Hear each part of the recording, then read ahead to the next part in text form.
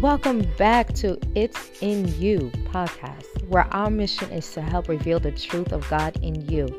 In this week's episode, we are taking another deep dive into the Word of God. So clear your mind, your heart, and your space, and make way to hear the truth in this week's message.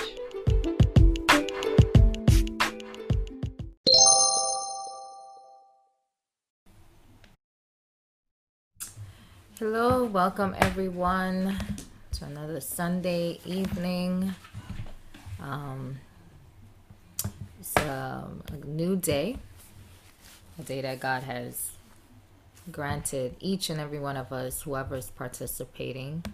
We know that it is a blessing to be alive. So I just want to welcome each person for being a part, for joining. We're just trying to get started right now. And so we're just grateful and honored for a new day. I can't express it enough how good God has been to us. As we say, from Sunday to Sunday is always a new blessing. So we're just grateful for a new day, and we're grateful for everything that God is providing us. I know many of you may be going through different things, but we pray that the Spirit of God can remind you of the grace that is upon us. So we're grateful to just be alive, really, and to see each and every one of you. So we're about to get started. We got a late start today, but we're gonna get into the Word. We're going to get into fellowshipping, and we're going to get into what God is really trying to reveal within us. So welcome again. Again, this is a Bible study. So if you're live with us, if you want to join, the link is in the description box for you to join us this minute. If you're watching after the live, then you can just leave a comment if you wanted to ask a question. But this is a live Bible study occurring right now. So if you want to join, you definitely can click and be a part of the conversation. If not, if you're watching via Facebook or Facebook alone, then you can leave us a comment and we'll definitely reply to you afterwards. But we're grateful to have you on board and here with us. So we're about to get in and get started. So I don't know if Ricardo wanted to pray, and then we can just get into testimony. Hi, Diana. Hi, Pastor. Hi, hi, hi. I'm late. All right. I'm late to get in. Okay. So let's just I'll pray to get us started, and then we can have that testimony. Heavenly Father, we thank you for the love. We thank you for your love, your grace, and your mercy. We thank you for another Sunday evening. Thank you for giving us the avenues to come together and to fellowship in your holy name, Lord God. And we thank you, Lord God, for all that you have provided for us to be able to be here. We know, Lord Father God, that although, Lord Father God, there are many obstacles set against us out there in the world, Lord God, but you have made it so, Lord Father God, that these obstacles do not prevail. For that, we are truly grateful. We thank you for your grace and your mercy. We thank you for your love. We ask as we continue with this ministry, Lord Father God, that you will guide us, you will direct us, and you will keep us in your spirit, Lord God, and allow your spirit to take hold. And for anyone who receives this word, who receives this program, Lord God, that they can be touched and they can have a new revelation, a new understanding, and whatever that it may do for them, Lord Father God, that is a blessing, Lord Father God. We ask, Lord God, you continue to work within us, Lord God. Forgive us for our weaknesses. Forgive us for what we lack. Forgive us for what we cannot yet understand or do. But we thank you, Lord God, for the work that you have already done within us, all of us as individuals and as a whole, as a community. We love you, we praise you, we honor you, we magnify your holy name. In Jesus' name we pray. Amen. Amen. Amen. Amen. Praise the Lord. Praise the Lord. I, I'm just, Yeah, you hear me? yeah. Okay. I have I just want to say thank God for another day. I try not to be cliche. I think when I say that, it sounds like I'm being minuscule, but it sounds cliche. But the truth of the matter is, honestly, it's just that's all we can do is thank God for another day, and every day is a blessing, and it's always easier. It's harder to imagine the small things when you have so many things. It's when you have very little, you start to appreciate the small things. And what I'm grateful for is God reminding me of how much I have. When he shows me to the lack of so many others. And it reminds me how blessed I am and how much I may take for granted. So I always say it is my obligation to be grateful for so many who aren't as grateful. I mean, who aren't as privileged. And it's not God's will that others may have less than I have. But with God's will that I may have what I have is for me to be grateful immensely and to give God praise for every little thing, quote unquote little thing. So I'm just grateful for everything, and I'm grateful for life, and I'm grateful for happiness. I'm grateful for peace. I'm grateful for understanding. I'm grateful for kindness. I'm grateful for joy. That's my testimony. Amen. Amen. Amen. And God, I'm grateful for Thanksgiving, for life. And I'm grateful indeed for Yeshua that he came. I'm very grateful for Yeshua, and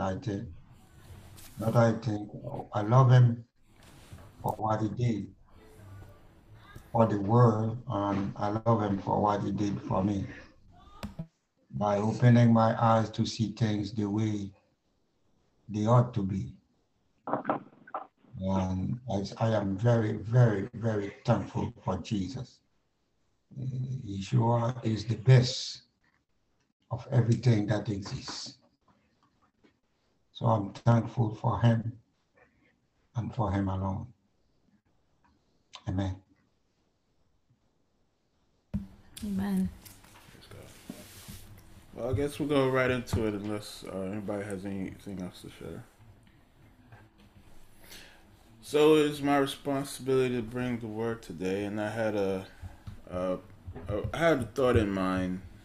It's kind of like a rebuttal to things that I say. I tend to argue with myself a lot. So one day I may say something, and then later on I'll contradict myself. Not contradict, but I I have this thing about me that if you spend enough time with me, you'll see that I'm speaking to myself a lot. And my wife would kind of make fun of that. She thinks that it may be a nuisance to her or troubling. And I tend to tell her that I'm not afraid of looking crazy. I'm good with that. I think the fear of people thinking you're crazy, in my opinion, is what sounds, in my opinion, crazy. And if you have a sound mind and you know what you're dealing with, unless you don't know what you're dealing with, then that's. But so in essence, what I'm saying is I found myself, I'm always in thought, and I'm always having a conversation. Often it's God, but it's often with my own theories of thinking things, and that's kind of how I always have some. I feel God is always writing something within me, and certain things that God reveals to me. I sit down and I think about it. Why did that come across? Why did I say it in that way? Or could I have said it better this way? Or what is it I'm really saying?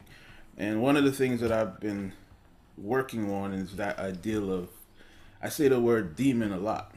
And my reason for saying that is to help us to understand our nature, is not to elevate or diminish us.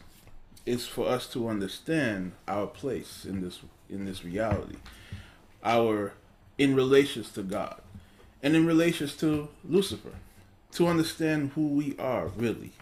I believe I said one of us one of the lessons was who is Lucifer really. We talked about the origin of the quote unquote being, but I think what I'm I'm finding myself to say is that oftentimes we talk about the word humanity, and I have found myself now in conflict with the word humanity because we have often tried to symbolize God as the best human or the human we want to be. Um, I'm gonna go into quickly into the scripture, but I'll preface it to speak about the comment of Christ being human, and that's what we have to acknowledge in order to understand the place that God has put Christ, or His place in our reality is to see Christ as man. But what I'm gonna reveal to you guys today is that that concept is actually wrong, is completely off, and I'll direct you guys to that thought. And at the end of it, we'll see the point of what I'm making. But I want us to consider the idea of what it means to be human and what is the real thought of the word human. We can go to chapter, excuse me, Matthew chapter 9. Excuse me, thank you. Matthew chapter 9, verse 1 to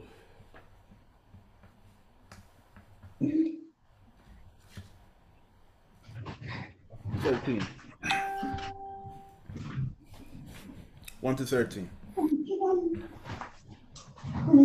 We have a saying. I'll read. Verse 1. And he entered into a ship and passed over and came unto his own city. And behold, they brought to him a man sick of the palsy, lying on a bed. And Jesus, seeing their faith, said unto the sick of the palsy, Son, be of good cheer, thy sins be forgiven thee. And behold, certain of the scribes said within themselves, This man blasphemes. And Jesus, knowing their thoughts, said, Wherefore think ye evil in your thoughts? For whether is easier to say, Thy sins be forgiven thee, or to say, Arise and walk? But that ye may know that the Son of Man has power on earth to forgive sin. Then says he to the sick of the palsy, Arise, take up thy bed, and go unto thine house. And he arose and departed to his house. But when the multitude saw it, they marveled and glorified God, which had given such power unto men. And as Jesus passed forth from thence, he saw a man named Matthew, sitting at the receipt of custom. And he said unto him, Follow me. And he arose and followed him.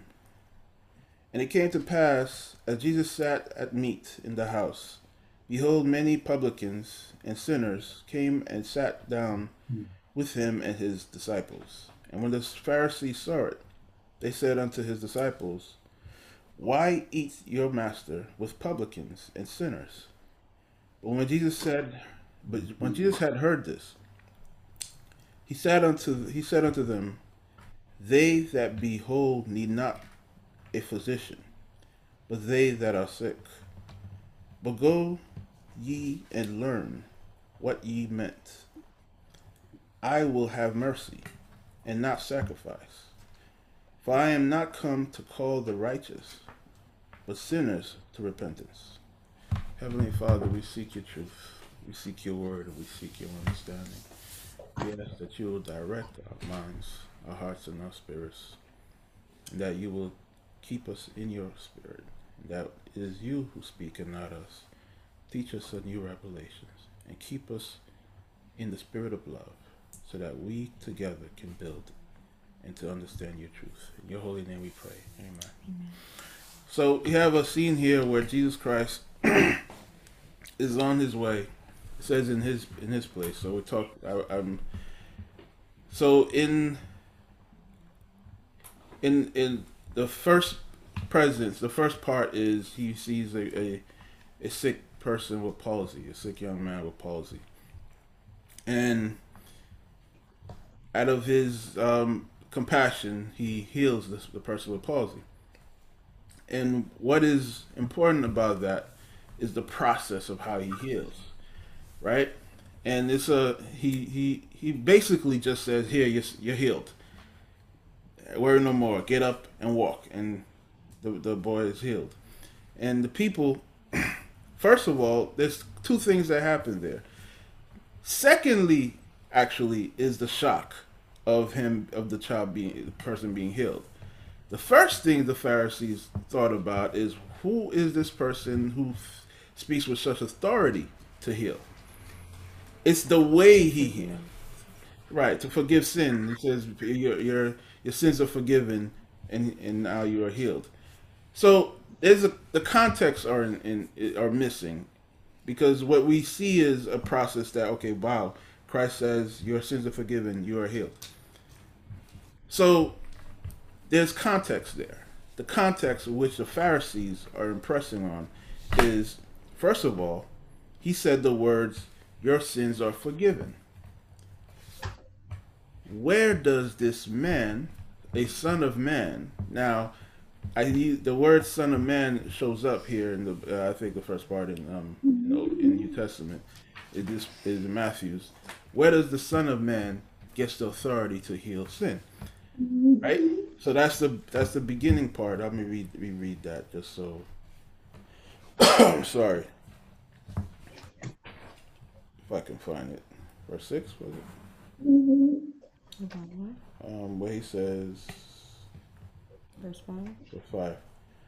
No, verse 6. But that ye may know that the Son of Man has power on earth to forgive sin. So that part is important. The word that's important there is Son of Man. And that has always been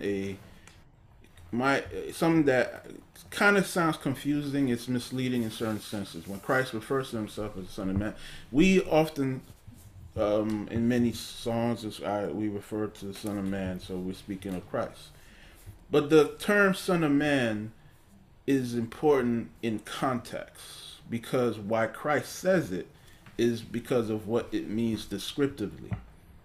The Son of Man is, if you translate it into Old Hebrew, is Ben Adam, right? Ben Adam, meaning the son of Adam. If you roughly translate the whole thing, it means the son of the earth, the son of the son of ground, right? So it's basically, it represents the old way of saying human or mankind.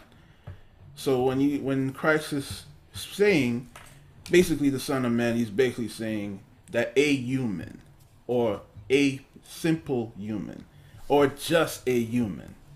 Why is that important? Is because Son of Man is the lowest creature on the hierarchy of intellectuals when it comes to spirituality. Men like the Pharisees, who acknowledge who they are as scripture readers, as men of God who have been endowed with scripture and knowledge, they understand on the hierarchy of things.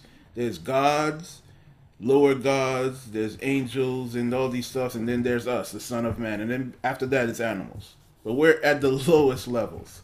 So the word Son of Man is meant as a designation.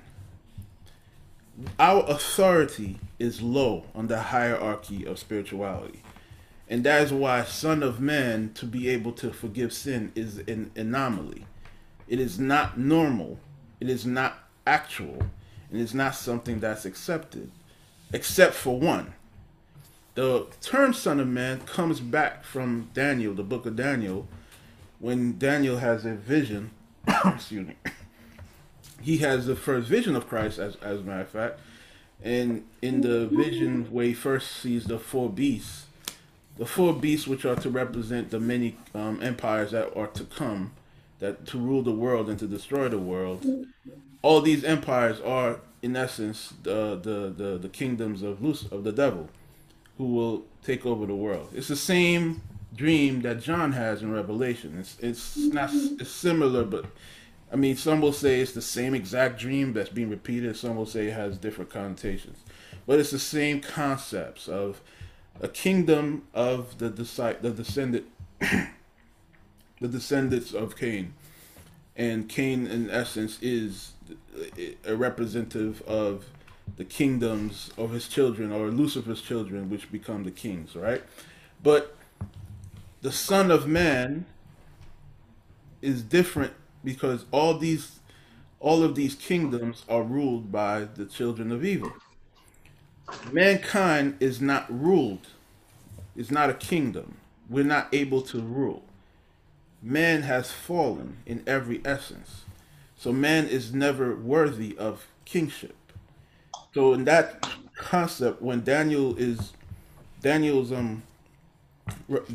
dream basically pretells the coming of Christ, in the sense that unlike all the other kingdoms who aren't sons of man, they are not human.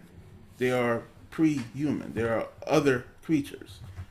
There will be a kingdom that is through the Son of Man. So he's saying that to say that a human being will be, for the first time, will be king amongst us. So it tells us something. It tells us that in that perspective, that at least in their understanding, they've always known that we do not rule this world. We do not have power over this world.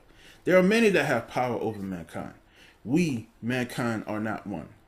There is no man worthy enough. And if you see the way it works is man has to pray to a spirit. A spirit is always king.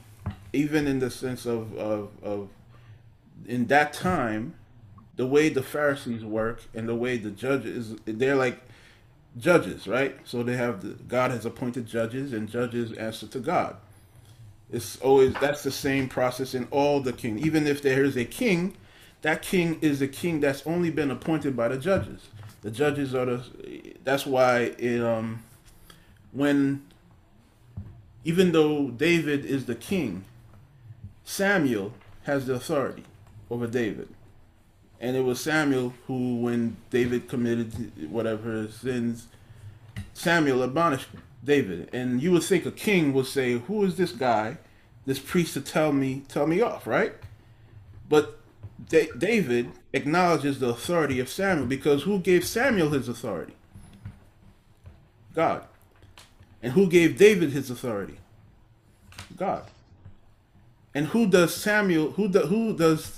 David talk to speak to God? David has to go to Samuel. Samuel tells David what God tells him, what God interprets. And in this instance, actually, when we talk about Daniel represents the same person, the same precept, as he is the representative of God to King is it Nebuchadnezzar? Whoever the king is, right?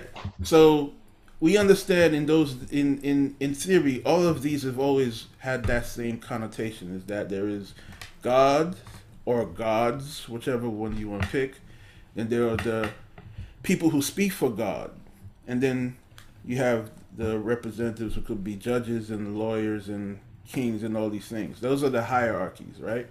So going back to sin, in those days, to enable you to be forgiven for sin, you have to do a process. The process is you sacrifice, and you go to a priest. The priest will sacrifice for you. Basically, you're taking your sin to the priest. The priest will take that sin to the altar, and the altar will be given to God.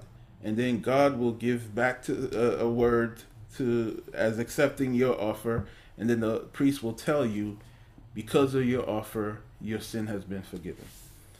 So that's the process. Christ bypasses that process. See, because even though the priest is doing the job of taking your sin offering to the altar, the priest isn't doing anything. Matter of fact, before the priest can even do an offering for you, he has to do an offering for himself. So the process is, first of all, I gotta be good for God, and then I take whatever you got and then be good for you.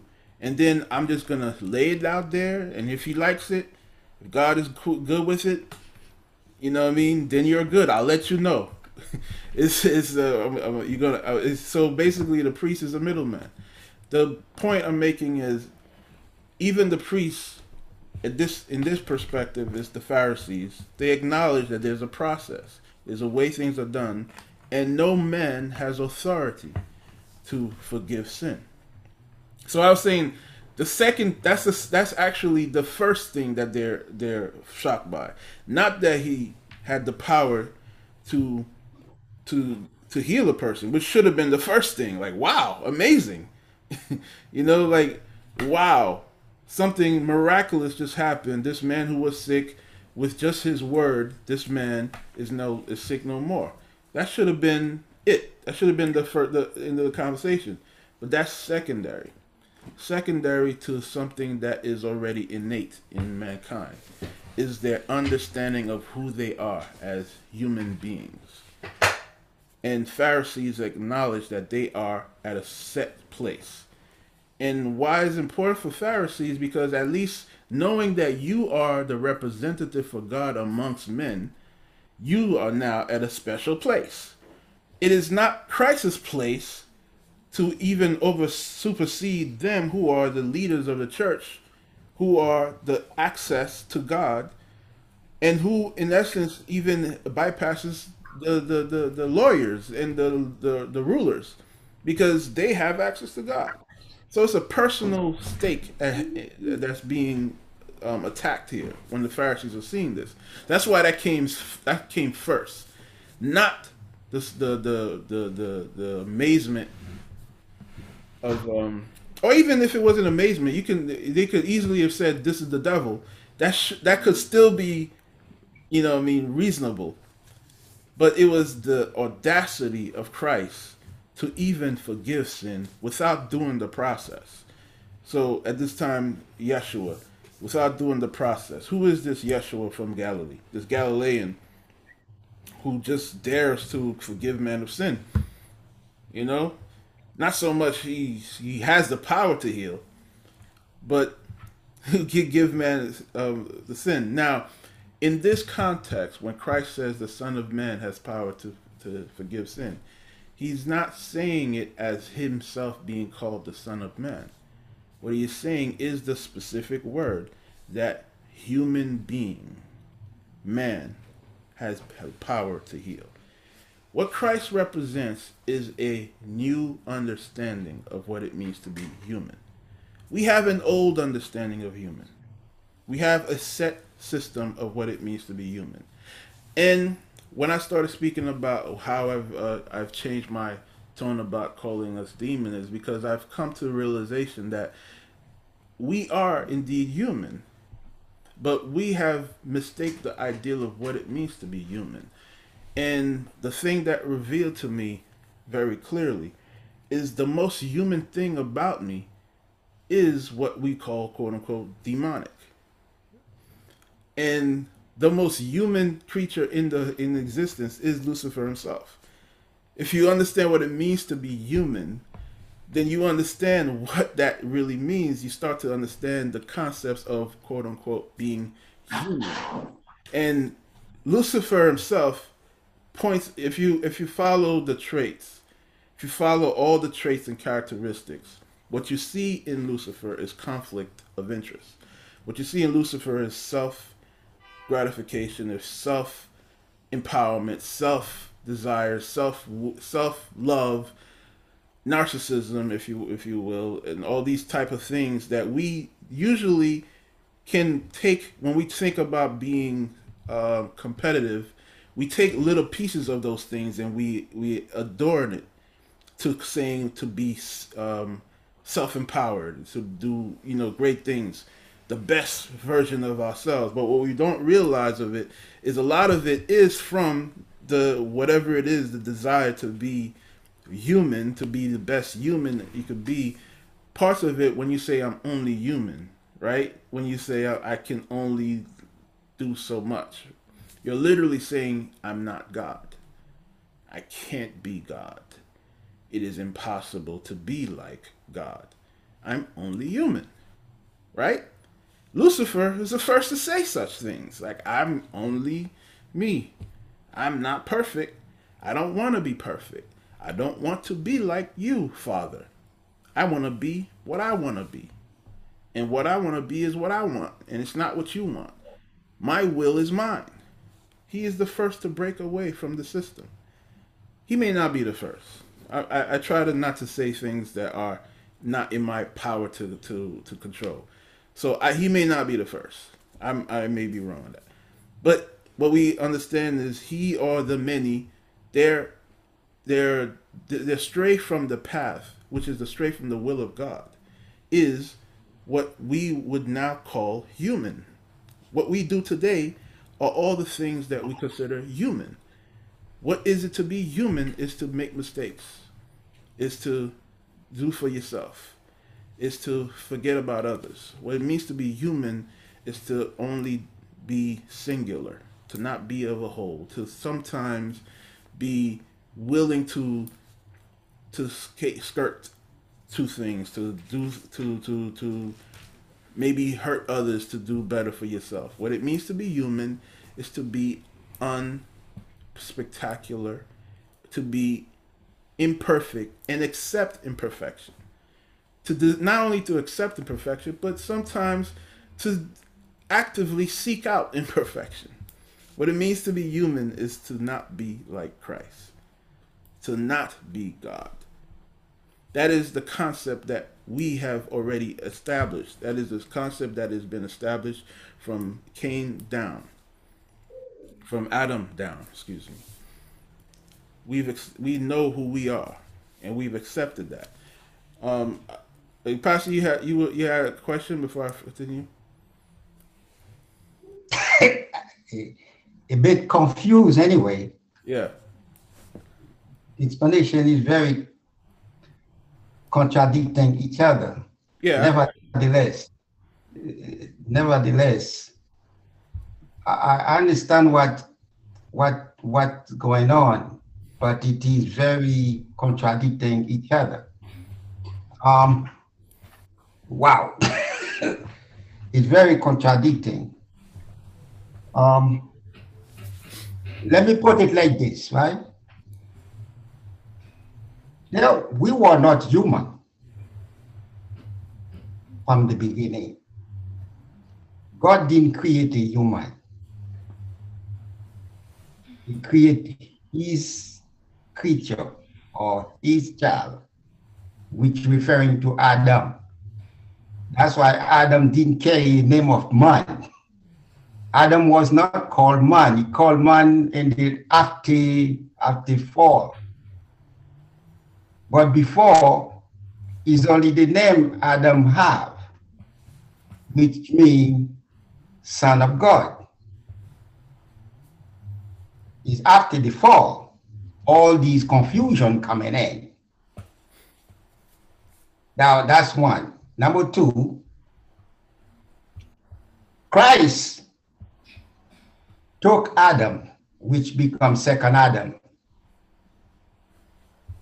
When he became second Adam, what we have to understand is that we are,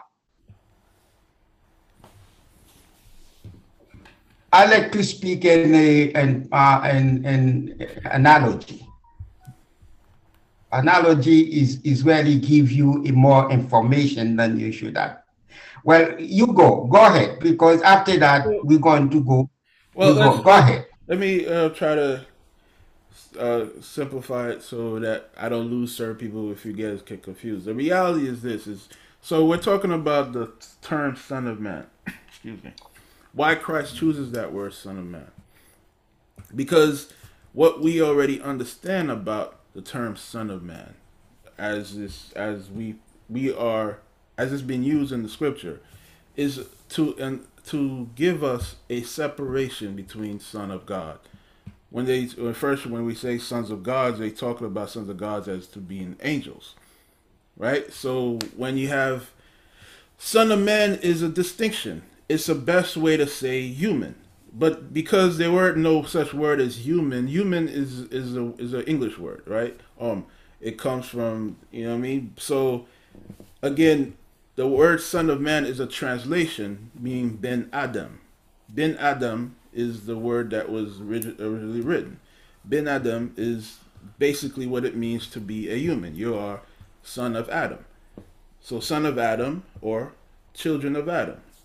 It's also to distinguish us from other children of other creatures that existed.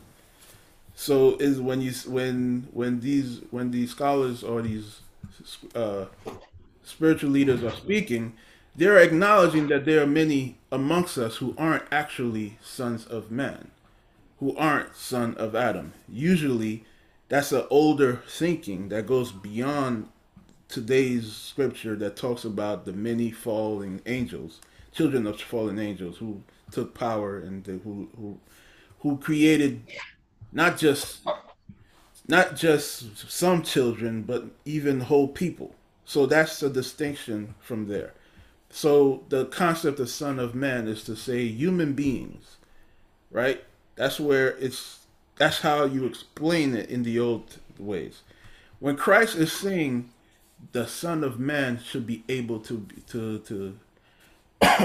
forgive sin, he's saying that even human beings can forgive sin. He's saying even you can forgive sin, as I do. What Christ does in all of his process is not to say simply, hey, this is what I'm doing. He says, this is what I'm going to show you how to do. This is what you are able to do. As we know that when Christ leaves, the disciples themselves, they do have power to sorry, they do have themselves power to free spirits and to this and that, right? The whole point of it all, as John says, is that you do not know what you are, that you are now, but you are to be like Christ, to be like him. Christ is God in man. But God, it's not to say that he is trying to turn man into God. He is saying that God is man. God, you are mine. You are me. Your concept of who you are has been mispronounced. You have been mistold of who you are. You have been lied to. You do not know who you are. Christ is here to free you from that state of mind that sees you as lower form, as an under form of the hierarchy, or to put yourself in the position that I can't do anything. I'm just a man. I'm only human. I can't stop sinning. I can't just give up certain things. I'm only human. I can't love my enemy. I'm only human. I can't love my brother as I love myself. These are not human things. Only God can do such things, right? Only God can have unconditional love. Only God can forgive his enemies. Only God can, with faith and trust, and move mountains. Only God can tell a mountain to move, right? That's the concept. Christ automatically disconnects from that kind of thinking. That's not how people thought. People didn't think these ways. People didn't say I can move mountains. People say I will pray to my priest, and my priest will pray to God so that he can ask that mountain if it's okay to move. I will give a sacrifice to the priest. The priest will give a sacrifice to God, and the God will move that mountain or that sickness in me, if I so believe in this priest's ability to do the job that he said to do. That's the process. That's the belief. That's the understanding. That's the way it's supposed to be in those days, before Christ. Christ is telling you, I do not need you to have a middleman. There is no middleman needed in this process. That he has given you the power within you through him. But he's saying through through your trust in me. It's me who's doing the work, but you're doing it. I'm doing it with you. Go ahead. That's the- This is where the contradiction come in again. Call it. A Christ actually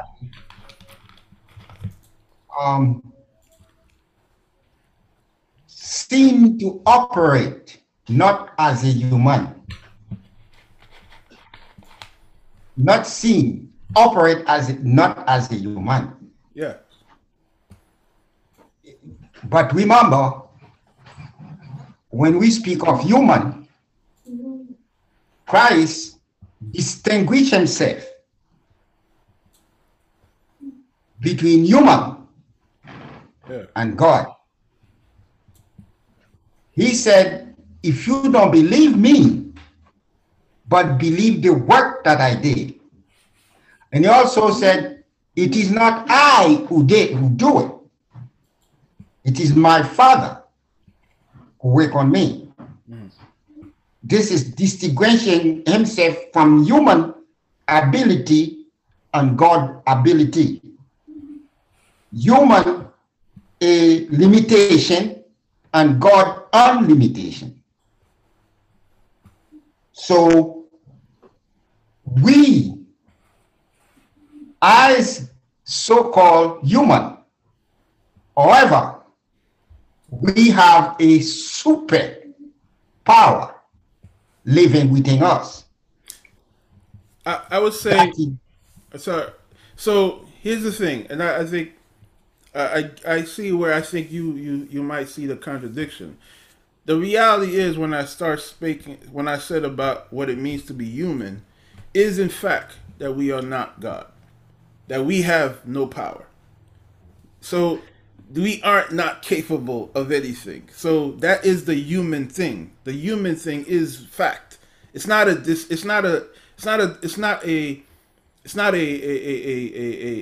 It's a fact. We aren't It's God. a fact. It's a fact. We aren't God. Being human, as I started saying, what Lucifer is the most human. Is that Lucifer is the most unlike God. So, this is the best way I could put it, is to understand the concepts of what it means to be human, is to be unlike God, to not have the capabilities of God, to not have the access to God, or in essence, right? What the point I'm making is, while being human, what Christ does is telling you that even though you are not like me, even though you are nothing like God, even though you are a low human, the Son of Man, he says, even a Son of Man will have the power to forgive sin. He starts out by telling you that, yes, I know who you have told yourself to be. I know who you are, or you think you are. But I'm telling you who I am going to make you to be. So here's the thing. It's not saying that he's here to restore anything. He's not here to create. I'm gonna keep that word create, because I might need the word create. It's not here to contradict what is the fact. The fact is, we are human, and we can't do anything. But God, who is Christ, who is human, who is also God, with his actions, with his sacrifice, what he does, he's opening the new door and understanding a new way of thinking, so that you become unlike who you are, to be a kind of human that's not like who you are. You become a new human. You become a new form. So what you're trying to be is like Christ, who is both God and man. He's giving you the power to be like him, who is both God and man. You are just man. We are just man. We are not God and man. What Christ gives us the power to be is like him, which is God and man. So the key is, you will never shed that you are human. That part is always going to be. Christ became human. He wasn't human. He became human. We were born human who God has given us the power to become God. It's a different perspective. So there's it's not like God was human and then he became God and then we all, that's we are born imperfect. Now you can say that God once made us perfect and yada yada yada. The facts are that God could not be unperfect because he's God. God has always been perfect, right? So God is who he is because he's the first. We are after God, so we're different. We're less. We're just less. We're always going to be less. And the less is what creates the conflict. So unless of course we were the first ourselves, then we would not need to fill in missing pieces. We would not need to fix ourselves, right? God doesn't need to fix him. God doesn't need fixing because God is God. We're the ones who need fixing because we have lack. Our lack is that we are not like him. So I'm saying all these things, but the point is this: is that Christ is saying something's different now. With me, something is going to be different. Like you who son of man, you will have the power to do what I do. I think that's me putting in the most simplest way to put it. Is that God is saying that you have the power to do what I just did. Right? So when he's saying son of man will forgive sin, he's saying it in the sense that your access to God, my access to God, which is direct, through him, through Christ, is the same access. Go ahead. I see it's itching. I have a question. Yeah. Even though you give explanation of human at the beginning, right? But I have the same question. Mm-hmm. What is human?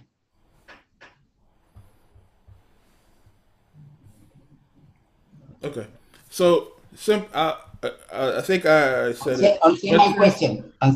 Answer my question. What is human? I'm gonna answer it. You could go back. You could go back to your explanation of human in a very short resume. I'll try to break it down as short as I can. So that's why I said Lucifer is the best explanation, because I believe to be human is to be a creature, not created, but a creature, right? A creature with knowledge and understanding. That's what it means to be human. Well, human. Anytime we speak of human, we speak of a body, a flesh, something that you could see and I could see, something that live here and operate here. A human, when we talk of human, we talk of people. We talk of who you could talk to, who you could socialize with, and what that person could do. But anytime we're talking about human, we're talking about a body. Mm. A body who have face just like you and I. Also, who has, so what you already say already, intellectual, who have intelligence. That include for the composition of a human. Now, I would like, before, could you give the other folks a few seconds for them to inject themselves, according to themselves, how do they see a human? What is really a human? How do you think of a human? I would like to get the input of others to know how we register in their mind and in their own capacity. What human is.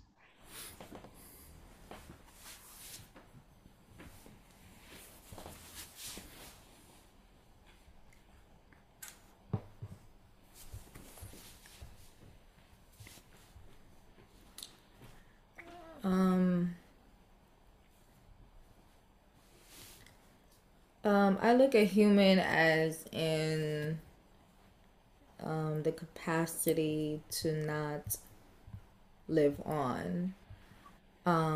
Because we have both the spirit and we have the flesh, right? And when I think of the flesh, I think of end, or a time will come where you no longer exist. Because when God created, if we're talking about from Genesis, in the beginning, we were created from dust. But I believe the original plan was not for us to go back to dust.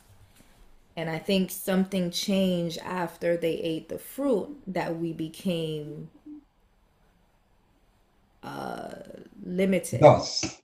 Right, Yeah. or dust, or finite.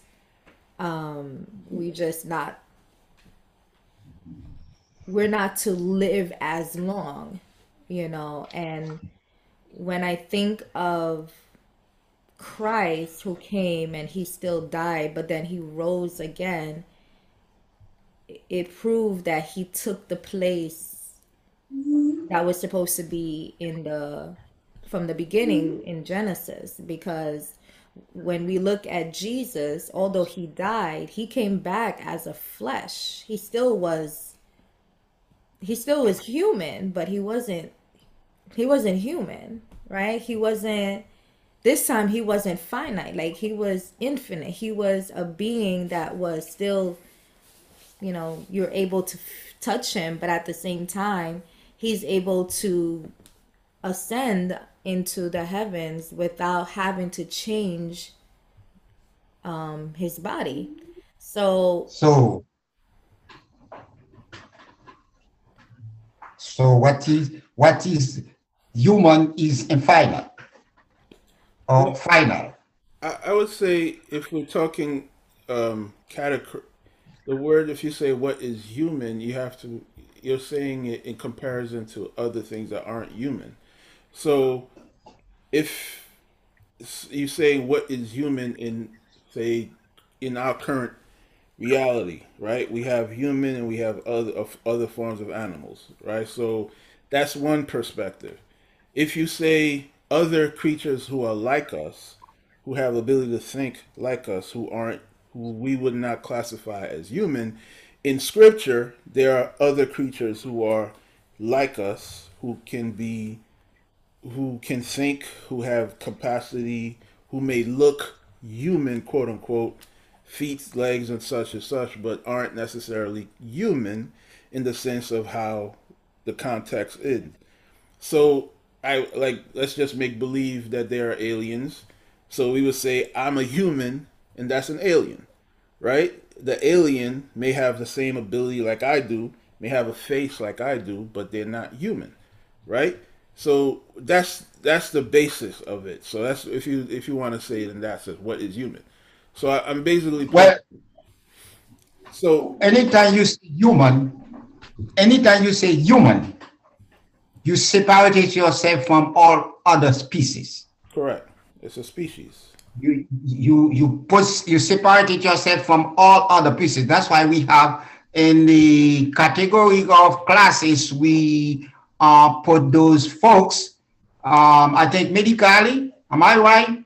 Medically, we have animal, and we have human, and we have insect.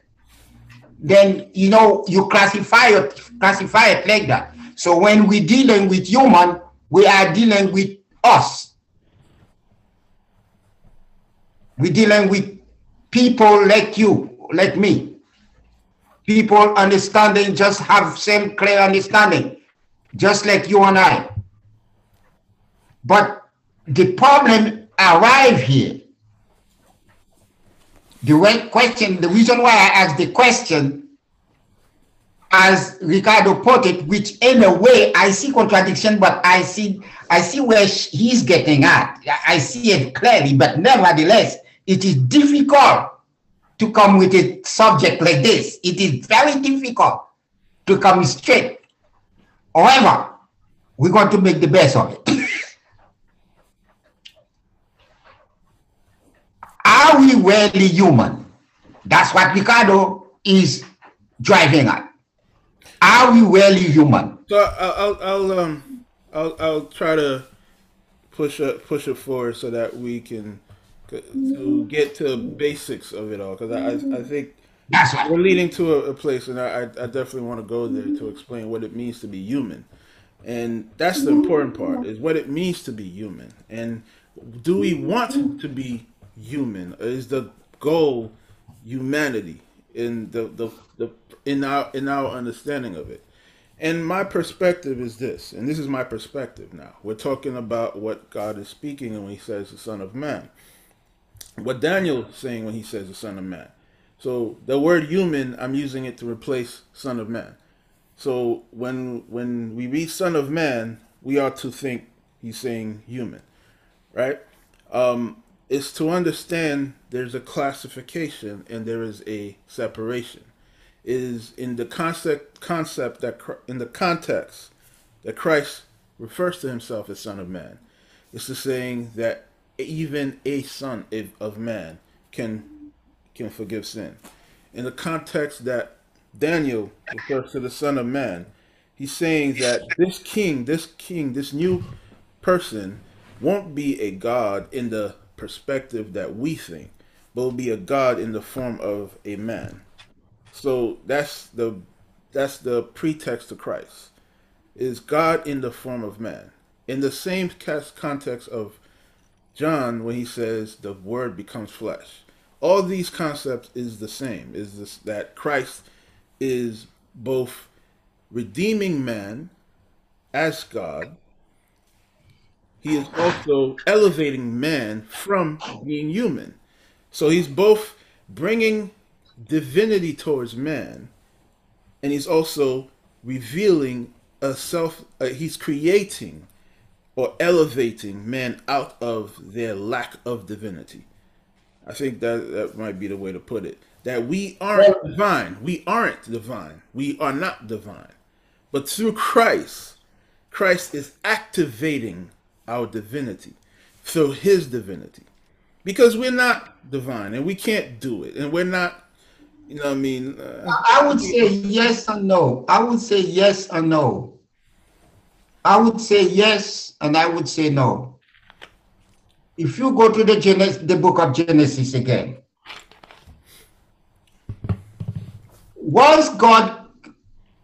when God made man, what is the process God go to make man? What is the process? Any one of you could give me the process that God go to make man, or to make his son. What is the process he make his son? The process is that he formed a body out of dust. But that body is not capable of doing anything.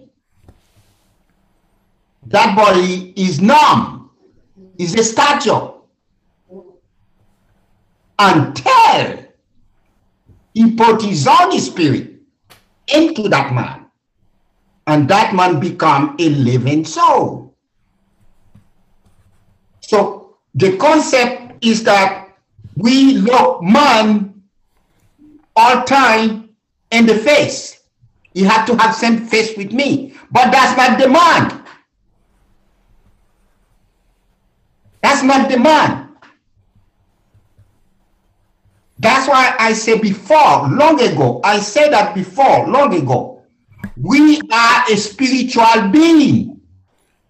Well, I think we're saying the same thing, because that's why I know we're saying the same thing. I know, but we are a spiritual being. Because it's not so much what makes you a man or human, quote unquote. And no, I said ability, knowledge, and understanding. These are the that reflects what's going on in here. It's That's not, right. so whoever I am is not my face. No, There, right? no, So no. here's where I started when I say that we talk about Lucifer or this and that, because they have knowledge and understanding. Yes, ma'am. There's no difference between them and us. It's just time, right? It's just- So in essence, they were doing whatever we're dealing with today. They were dealing with a million years ago. You know what I mean? Whatever conflict that we have today is not new. It's not news. And that's why I said that we are the most human of us is Lucifer, because he's just an older version of us. Well, put it like this: the most human of us is what Lucifer make of us. Well, it comes from him. So what is That's it? what I'm saying to you. It Is mean- what make is the way Lucifer manipulate us. No, what I'm saying is, think about it. Let's be as figurative as we possibly can. Imagine a reality where mankind, as we are, the way we are, a billion years from now. I mean, with all our struggles, with all we've added to us is knowledge, but we haven't learned how to love each other. We haven't learned how to fix the basic fundamental parts of us. And I imagine as a person who understands, who I hate to say it, who seems to be, I'm a pessimist in the failures of man. I don't see progress. I see progress in we're learning things. I see progress in we're gonna figure out how to do things easier. But what I also see is our ability to learn also tells us our ability to learn how to do worse. And the fact is, I see a future where mankind just continues to be a smarter, more intelligent, worse version of themselves. Things will look good, but the good is gonna be of a different nature. You know what I mean? And so, No, I wouldn't say different nature. I wouldn't say different nature. Oh boy, I should let you go because there is a point here I want to comment up with. Is the point that it is a point that you come up with already.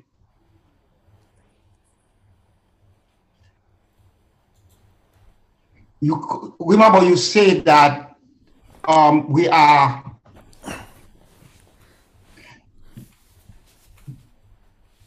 It looked like there are two type of human in this, or two type of person, two type of people in this earth. Remember what you said before?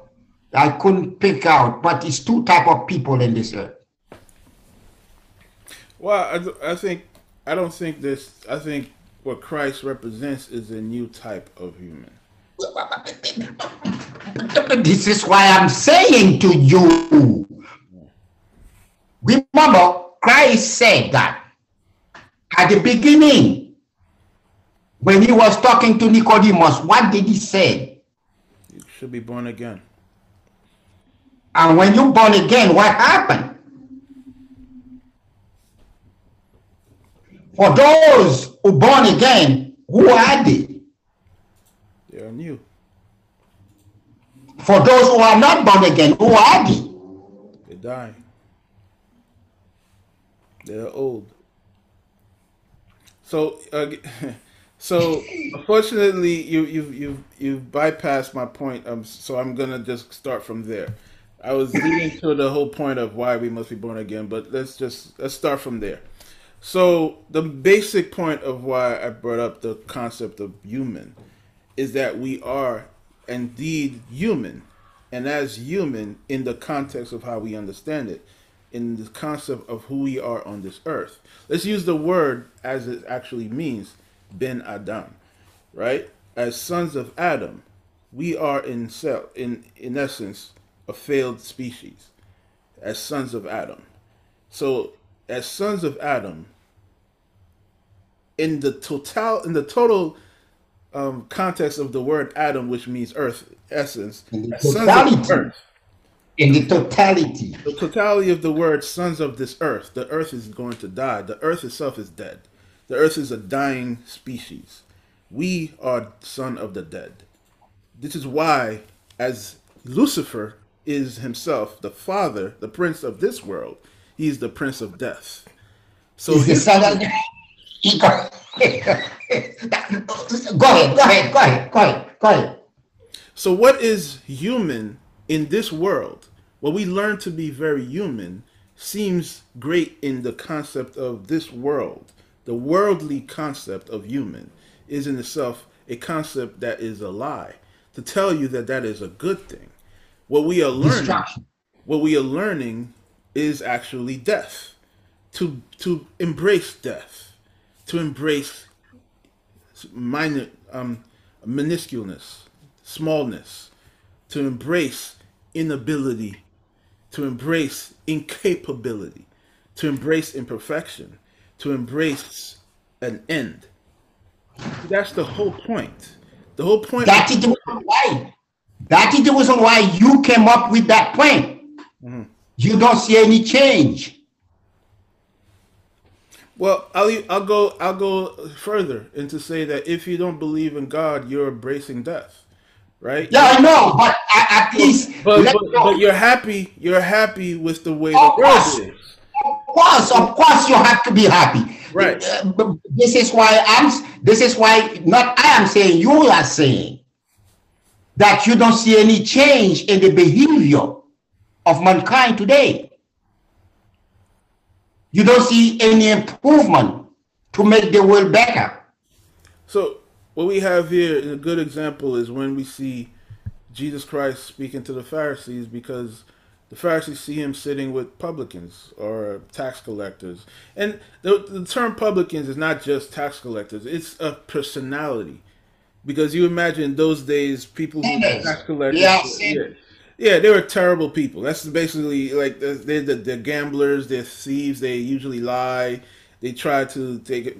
If you know what a tax collector was in those days, they work for the government, but they work against. Or a good example, a good way to. I just need to give context. So, in Jerusalem in those days, they're occupied by the Romans, right? So a tax collector who collects money who are Jews who collect from Jews are looked at as traitors. You know what I mean? They're working for the government, and what they do is they use poor people, and they usually corrupt. So that's the basic point of it. They're corrupt. They're traitors. They use their words against. Let me give you practical. Let me make it practical to you. Go ahead. Back in Haiti, I remember when I was in my 13, 14, 15 years old, they usually have collectors, people who sell tax to the merchant in the market. When they come in with that ticket worth 25 cents, but they make it 60 cents. When they sell the merchant, when they give the merchant the ticket, the merchant going to give them 60 cents. But how much they're going to give to the contribution or to the collector? 25 cents. Yeah. So the extortionists. Yeah, so today that would be. Excuse me, guys. That's the way they do. Yeah? This conception, Pastor, you talk about will continue is broken Kwabosal. C'est bagay sa ki dra de Kwabosal. Okay. C'est ça, ou connaît Kwabosal ou pas de fait, ou les rejoindre Kwabosal, c'est lui qui bénéficie ici, mais qu'on n'a pas de Kwabosal, c'est ça crasé. Okay, we cannot go to Israel to get the facts. The facts is right before us. Right. So And the same thing happened today, and the tax we paying today, and your tax income tax, and your income tax. I think today the best way to you would have to connect it would be extortionists who are gangsters who the merchants who everybody in the neighborhood they have to pay a certain level to the extortion or else they're gonna come and beat you up. So it's not the point I'm making is these people are evil people, right? That's the concept. Yeah, but this is not something far. We don't go back all the way back Right, to but Israel. they're very unliked. So the Pharisees have Pharisees have there's a little righteousness to what they're saying. Like, why would you sit with these gangsters, these bunch of crooks, these criminals? You know, why would you sit with them? Matthew being one of them. We have to remember Matthew is one of them. Yes, yes. So and Christ says to them is I did not come here for the righteous. I'm not That's sent right. to fire. I came to the That's people who right. are sick, right? That's right. The most human of us. I did not come here for the people who are less human, who are more like me. I came here to come for the people who are most like Lucifer, who are more Why? pain to follow. Why? Why? Love. Why? The question is why he come for these people too. Well, I'll tell you the real truth. In my perspective, is the reality is he sees the Lucifer in them as he see in all of us. And Well, that's what. But this is the point. The point is that all of us isn't ever all of us rotten. amen. So what's the difference between the Pharisees and the publican? No, there's no That's the basic joke. The basic truth is you who are the Pharisees, I call you the son of the devil. And you call them do you call them the killers, but they are more There's no difference. I feel more comfortable with them than you who are in the church. So it's basically putting everybody to the same level. He starts with the low to say everybody's low. I don't see it that way. Oh, go ahead, Tina. I'm sorry, I don't mean to interrupt. So I was thinking more so of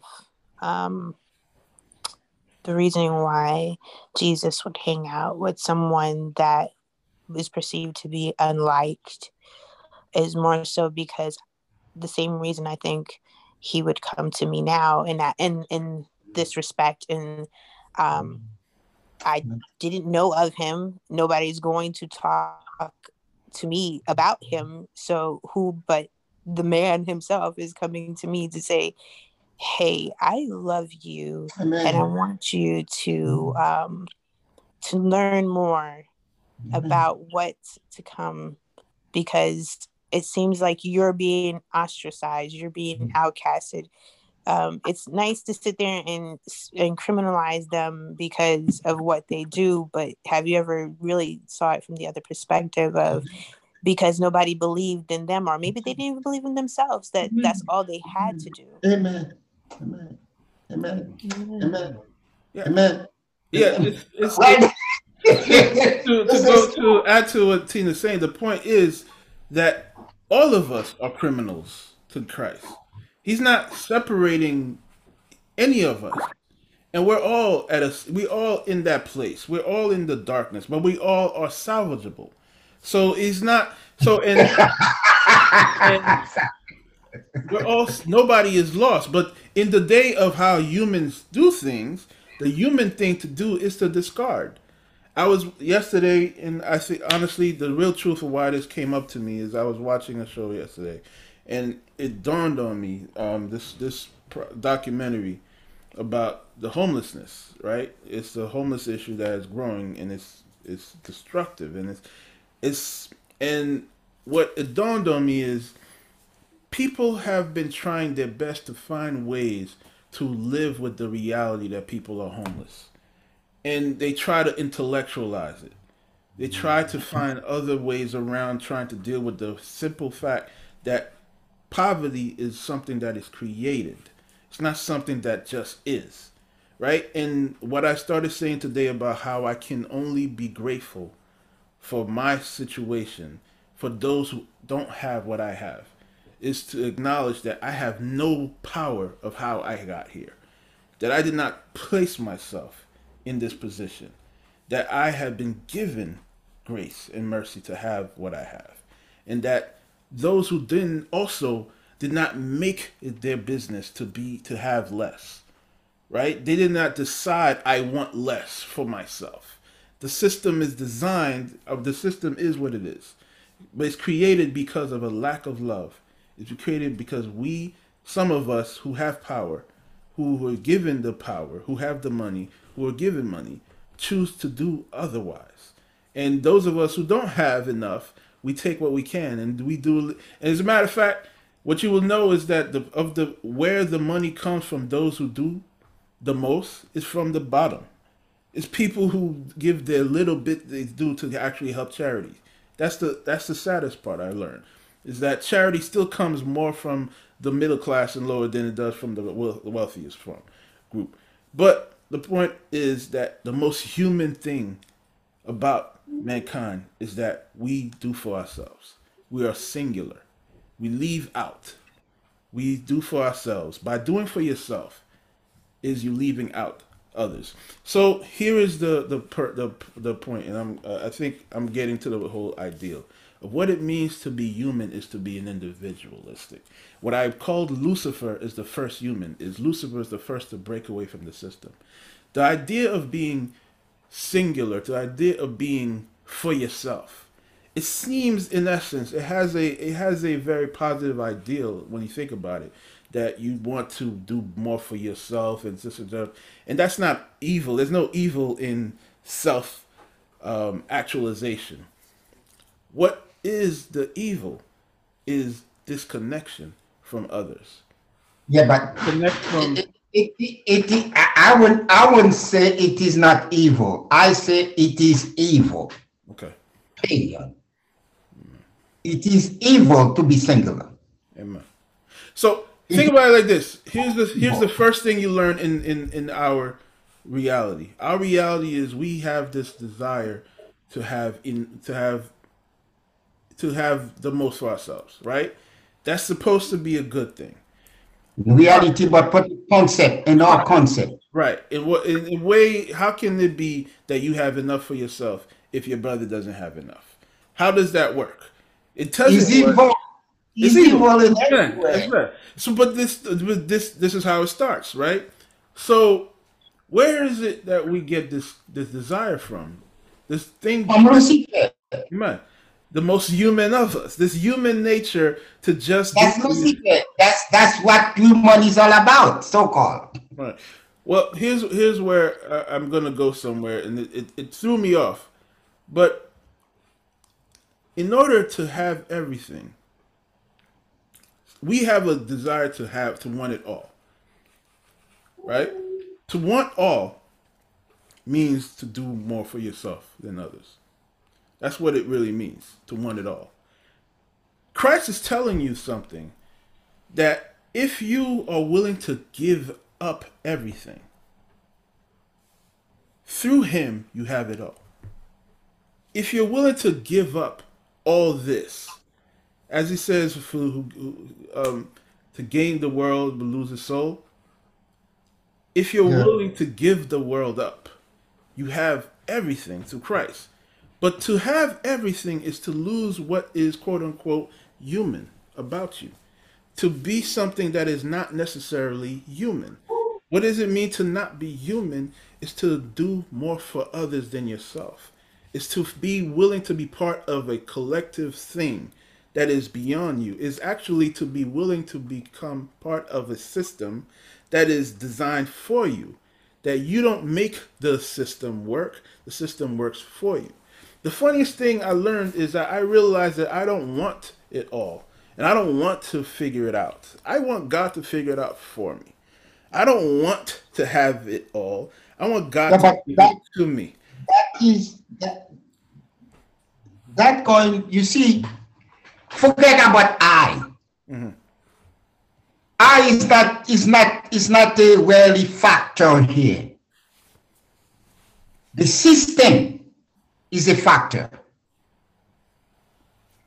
No man really going to really do for himself unless the system is changed. if the system change, the whole factor going to follow. So when we're talking about the system, we're talking about the government. But it depends what you mean by do for themselves, because the reality is, if we're talking about the concepts of today or here in this reality, you can do very well for yourself here without God. You already don't do very well for yourself. You already don't do very well. I'm you, saying, I said here. I said here. You kill yourself.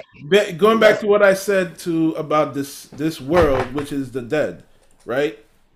This world, which is dead, you can do very well in a dead world, and you can be very successful. You don't do nothing. To me, you don't do it. You don't do it. So that's the key. The key point is knowing that this world is already dead. It's like I said before.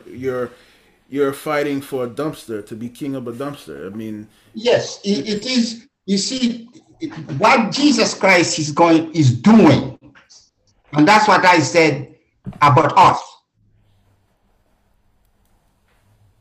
Not to concentrate in the system that we learn from here. That's what I said again. I told you, I said that before, but you people don't get it. The system of family. When we say this is my group of family, this is my unit, this is my unit. Anytime you put it like that, you are following the system that the world already set up. But when you say about my brethren, which that it was why Jesus Christ, right? When they asked him about that man, that woman who married how many seven brothers. When he come up to him, he said, which one is going to be the husband? What Christ said, there will be no marriage. Everyone going to count as God's children. If we all are God's children, that means we work together. And that's why I come with a message before, and I have that message before. It's about individuality. I bring with that message before, individuality. Individuality exists, but it is not exist the way the world put it. It exists for purpose. What you created for, what you are, what you could do, what you could contribute to the system. That's individuality. Individuality is just like your heart contribute, your arm contribute, your intestine contribute, your head contribute, your brain contribute. But how many things we have? We have one body, and every one of them connected. That's individuality. Apart from that, collectivity. That means every single one of us are waiting for each other.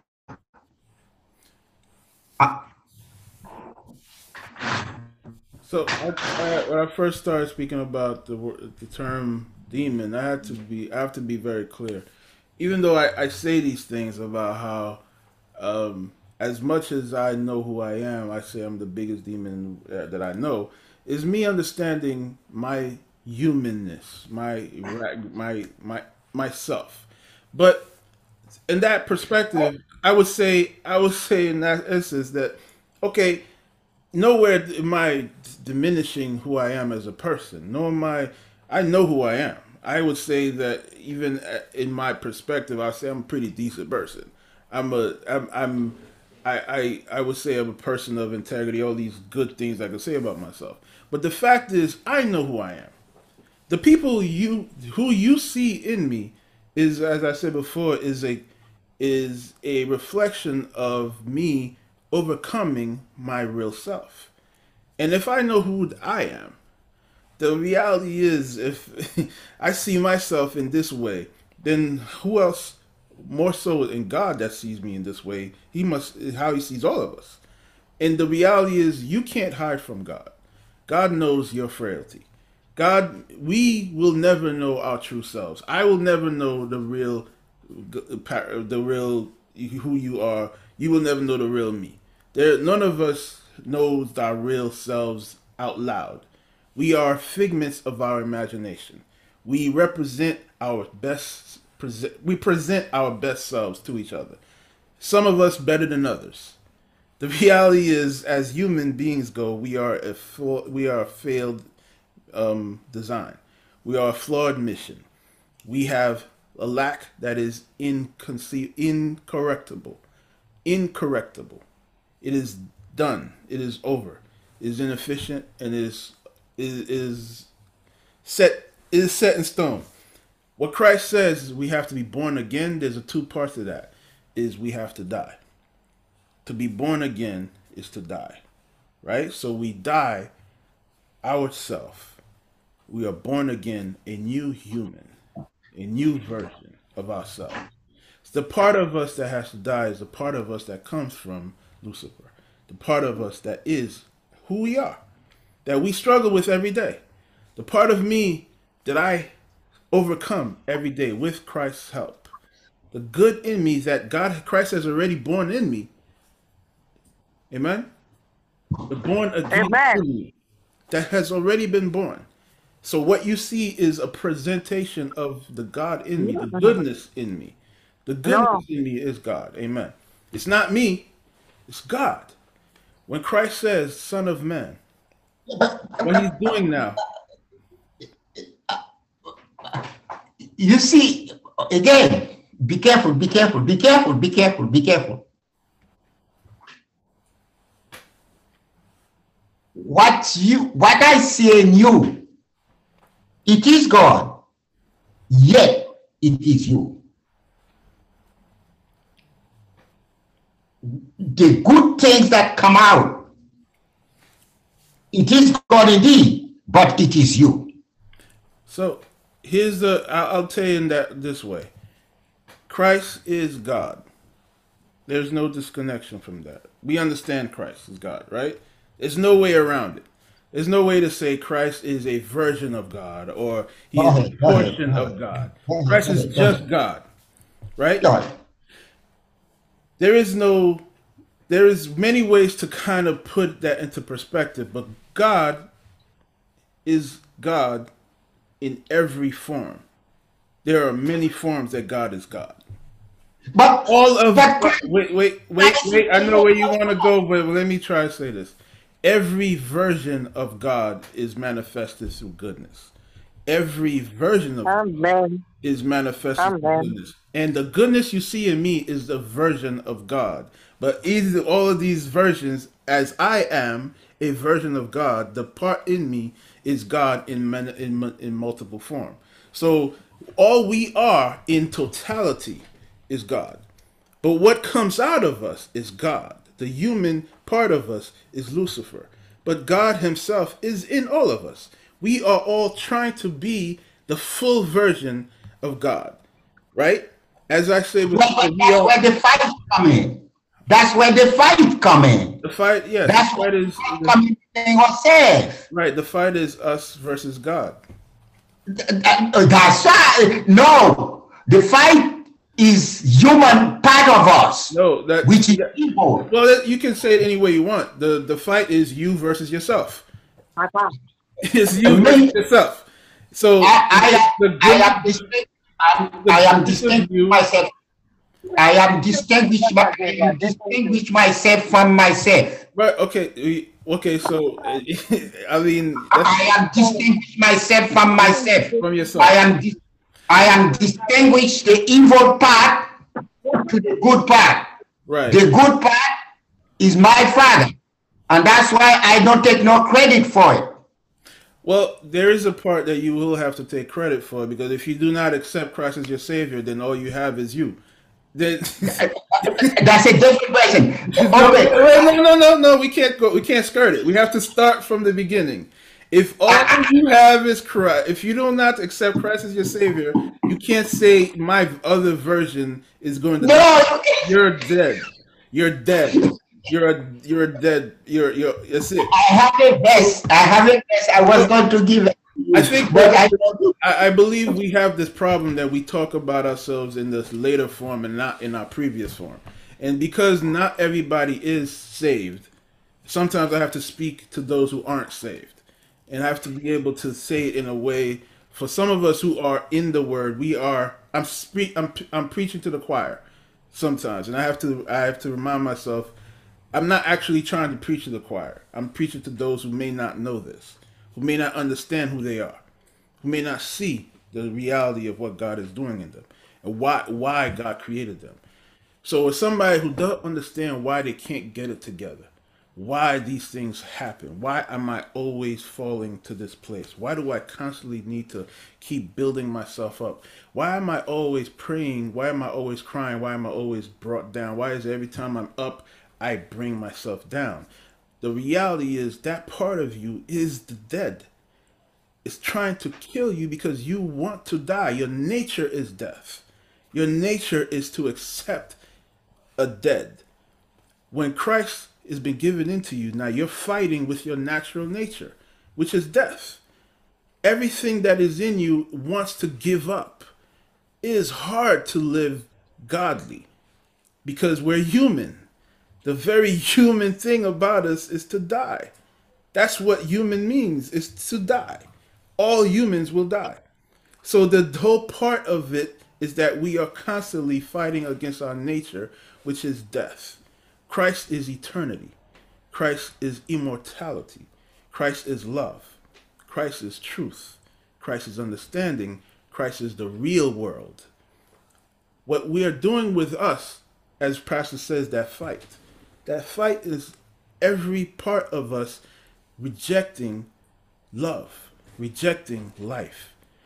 But the greatness of it all, the beauty of it all, is that God doesn't care.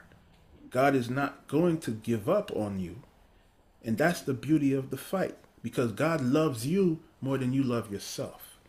And every time you are overcoming the devil, overcoming the brokenness in you, that is God's victory. Every time you have presented the goodness of you, that is God who is victory over you. His victory over the you that wants to die. God is life. He is teaching us to be a new version of Him.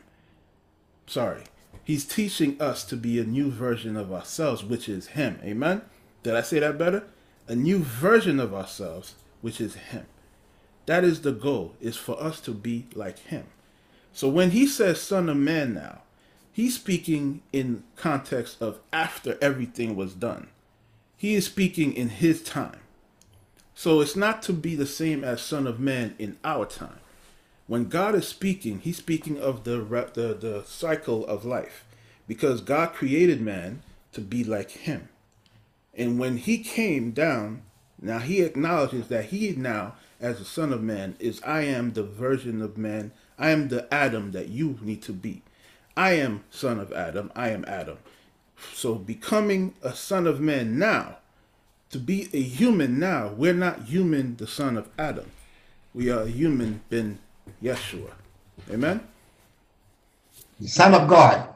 Amen. We are human in the Son of God. This is why Christ said to Philip, when He said to Philip, if you see me, you see the Father. Once you see me, you see the Father. Because Christ reflects the Father on the flesh, on the body. So as you put it, which is very beautiful, when you see me, you see God. I live as He wants me to live.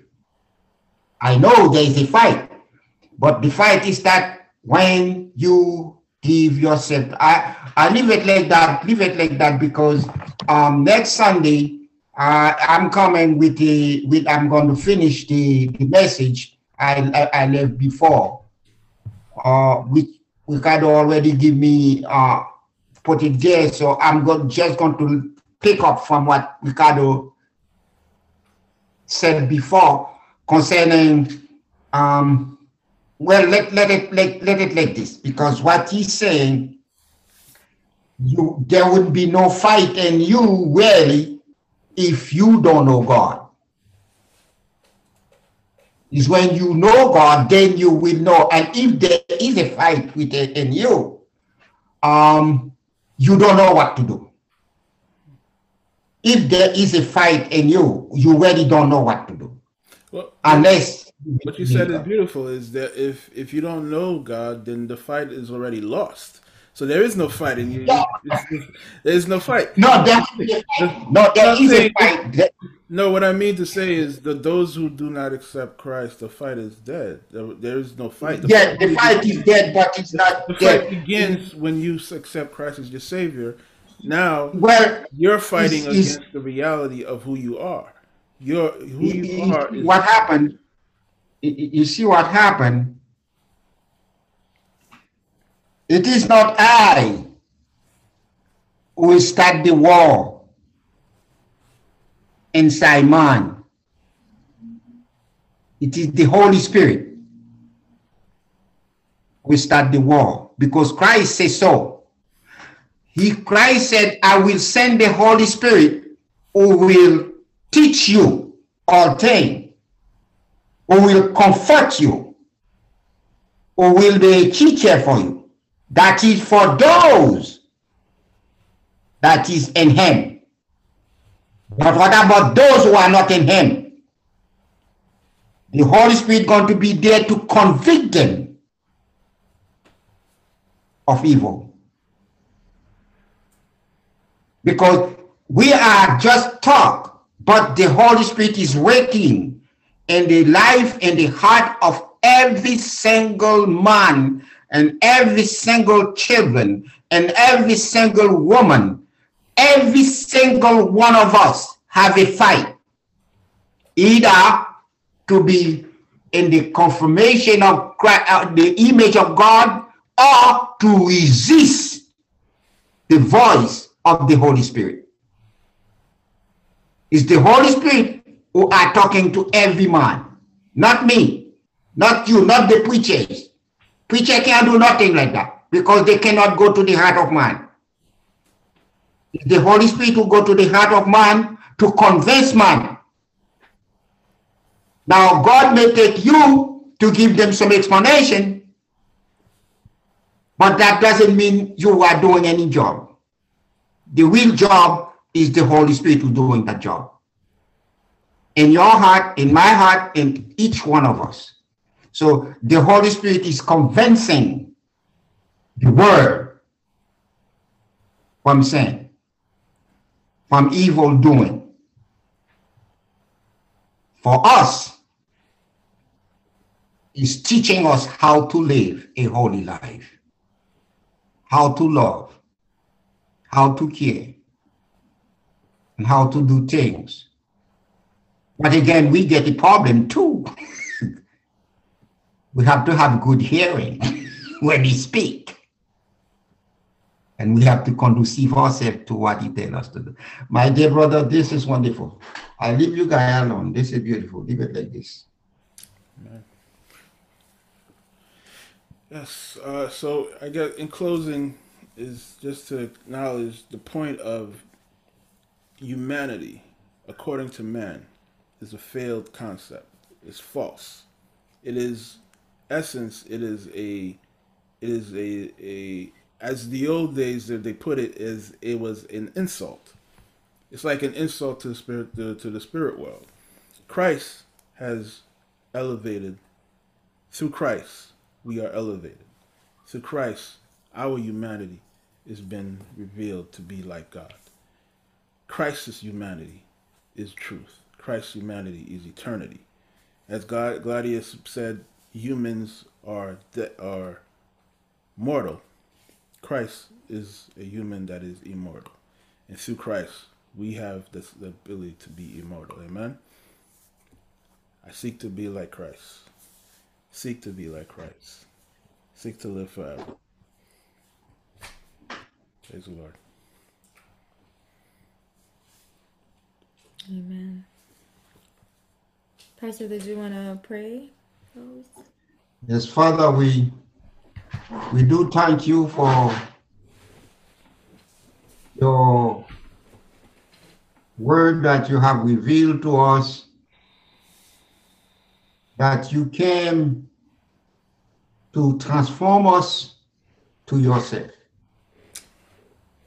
You came to give us a new life, which you did. You came to set us free from the way this system of this world operates. We are operate as one, yet as many. We are operate for everyone. And I know, Father, when you came, your mind, your spirit was there to bring us back to yourself, to make us holy, clean, perfect, because the world that you are preparing for us, there will be no individuality the way we think it is. There will be us. And that's why you say in your own word that we are in you and you are in your Father, and we all become one. We are one. That every single one of us are important. Every single one of us are lovely. Every single one of us are extremely necessary to be together. We thank you, Father. Help us to keep going until you come, that we may leave this world with the kind of life, misery, poverty, pain, sorrow, eventually, finally, death to the body. But the day will come, we will never see death anymore. There will be no sorrow, no pain, no cry, no death where you are taking us. Thank you. Thank you, Lord.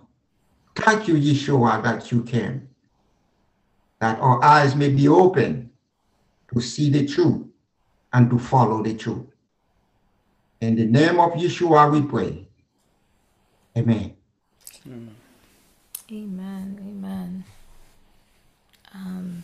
Death to the flesh is life to the spiritual.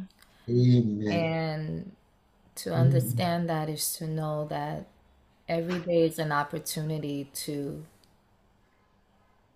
get rid of what was already damaged, was damaged from the beginning. But we're given another opportunity, another chance, and Christ did that.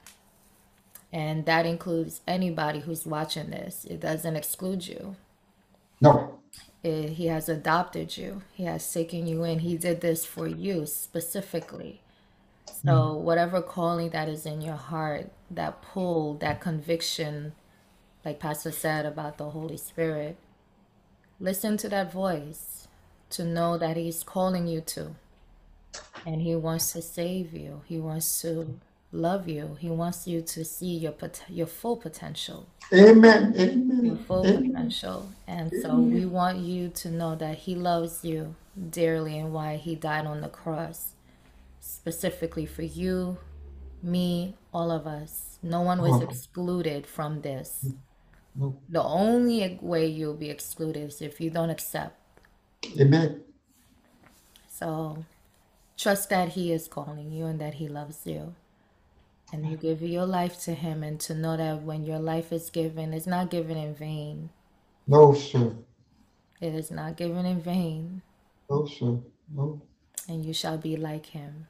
So Amen. may the Spirit of God be with you. May He dwell with you. May He give you love. May He open your mind to the possibilities of what you can be in Him.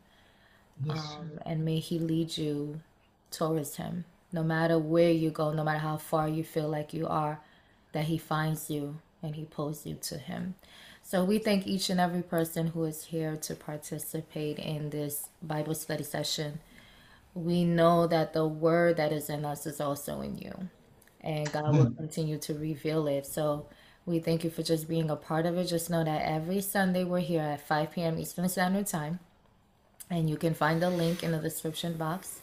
If not, you can watch the replay and you can leave us a message and we'll do our best to reply.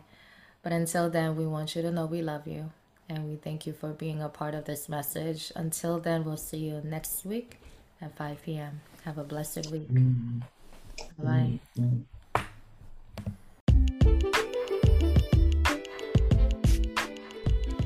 Thank you for tuning in to this week's episode. Leave us a voice message or a comment about what God has revealed in you from this week's message. And don't forget to share this episode with your friends and your family so they can have the same experience of revelation like you did. May God bless and abide in you not only today but forevermore. We love you and we can't wait to see you on our next episode. Bye-bye.